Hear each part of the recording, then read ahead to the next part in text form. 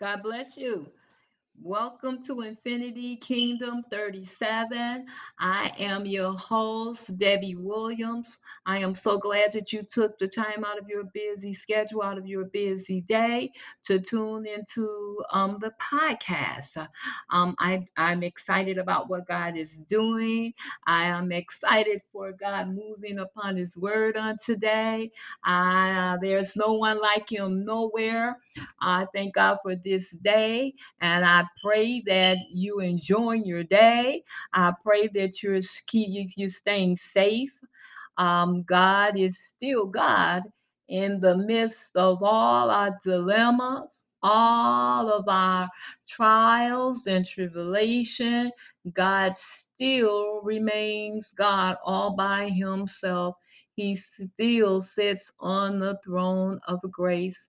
And I just know that God is doing something so wonderful, so powerful, so awesome in this end time that it's just going to be marvelous in our eyes. It's going to be marvelous in our eyes. He's going to cause a lot of us to just stay in a place in the mindset of his awesomeness in this end time, in this season of our lives. We understand that our times are in his hands. We've been the kingdom. We've been kingdom citizens of our Lord and Savior Jesus Christ. I am just I'm in awe. I'm in awe of what God is doing in my life in Infinity Kingdom 37.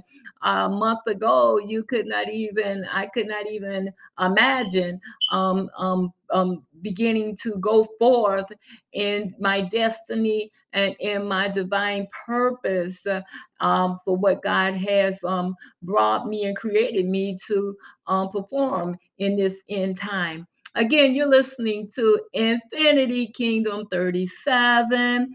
I am your host, Prophetess Debbie Williams.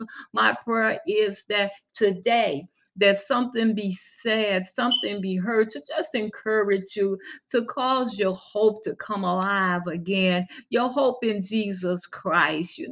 He desires for us to come unto him. He say, come unto him. His arms are wide open. His hand is extended out unto his people. We can come boldly to the throne of grace and receive help in time of need. Again, Infinity Kingdom 37. I hope that everything is going well with you and your family.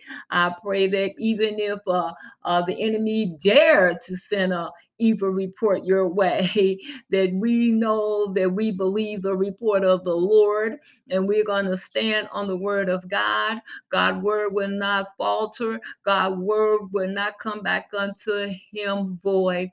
I want to share about wilderness within the mindset today. God been dealing with me a lot regarding the mindset of not only me, but of his people.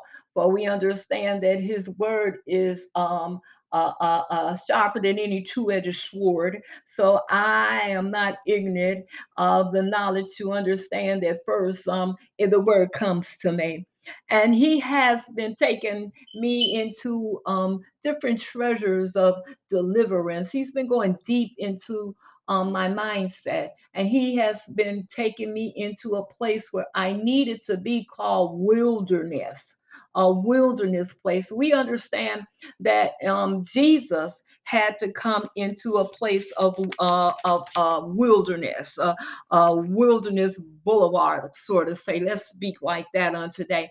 I'm just going to keep it plain and simple.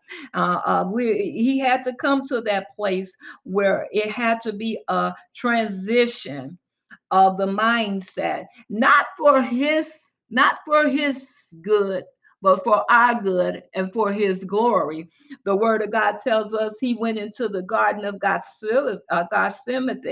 And as he entered into the garden of Gethsemane, which means oil press, and we understand that in this place that he prayed and prayed until his